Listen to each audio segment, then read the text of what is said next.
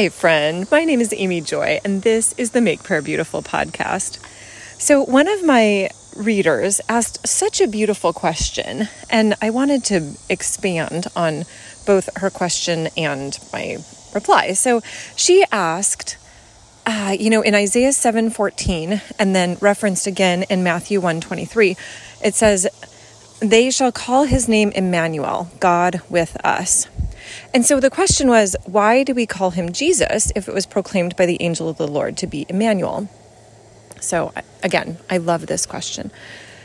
So one of the things that is maybe one of my very favorite of all realizations in the last maybe 10 years of my life is that for a long time, I thought of God as sort of an either or God, that his name could either be Emmanuel or it could be Jesus.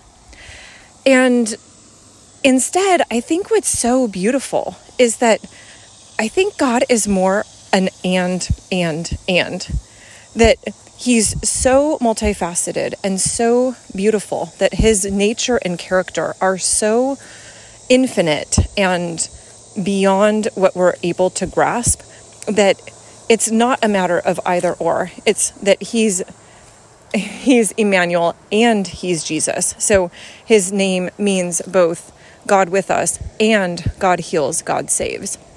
But then we also see from the scriptures that there's the passage, that beautiful passage that says, "And his name shall be called Wonderful Counselor, the Mighty God, the Everlasting Father, the Prince of Peace."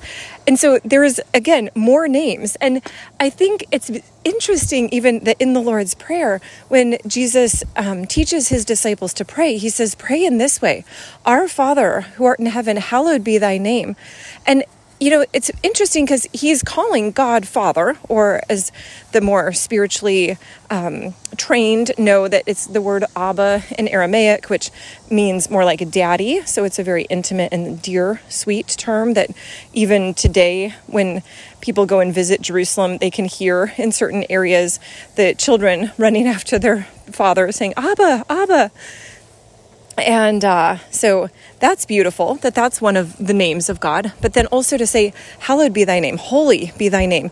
May your name be exalted. May your name be magnified. And so, but then it's like, okay, well, what is the name of God that we're supposed to be hallowing? And is it in Exodus 33? I think so, where Moses says, or asks God, "What is your name?" And God says, the Lord, gracious and compassionate, slow to anger and abounding in steadfast love." And he goes on from there, he will show mercy to thousands of generations that love him. He's not angry forever.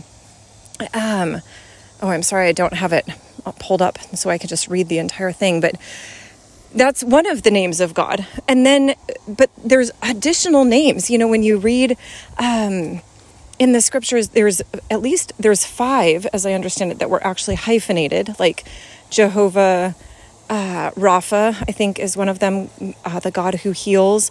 Jehovah Makadesh, the God who sanctifies or cleanses. Jehovah Nisi, the Lord my banner. And then there's additional ones where it's not a hyphen, but it still uses the word Jehovah. So there's one, the Lord is my shepherd, would be one of those. We know there's also the word El Shaddai, which, as I understand it, that's a little bit controversial. We don't really know exactly what that means.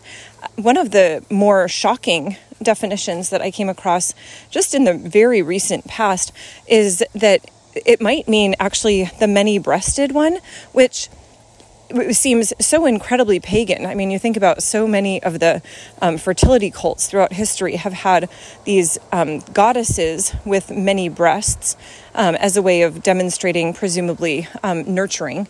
And so the idea that God himself would be willing to show himself as this incredibly nurturing God, that's powerful. If that is offensive to you, then don't feel like you have to go there. There's additional possible meanings of El Shaddai.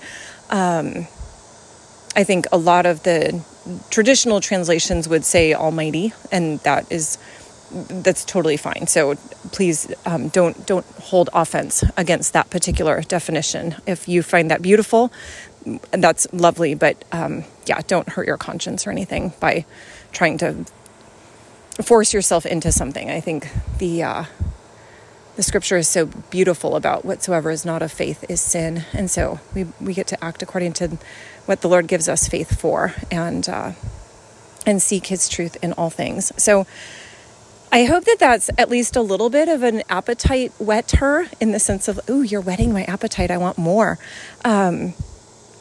This amazing God that we serve, who doesn't have just one simple name, that there is, even in his Godhead, that there is the Father, the Son, and the Holy Spirit, as we see when Jesus was coming up out of the water being baptized, that we have that instant where all three of the parts of the Godhead were showing themselves. Jesus coming up out of the water, the Holy Spirit like a dove descending, and the voice from heaven saying, "This is my beloved Son in whom I'm well pleased."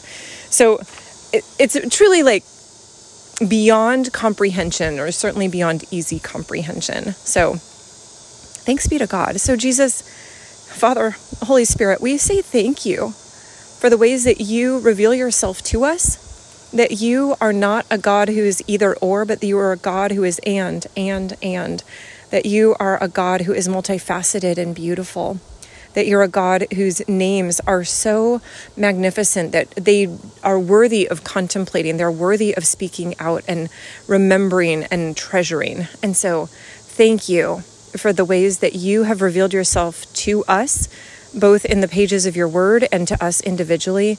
We worship and adore you. In your precious name, amen.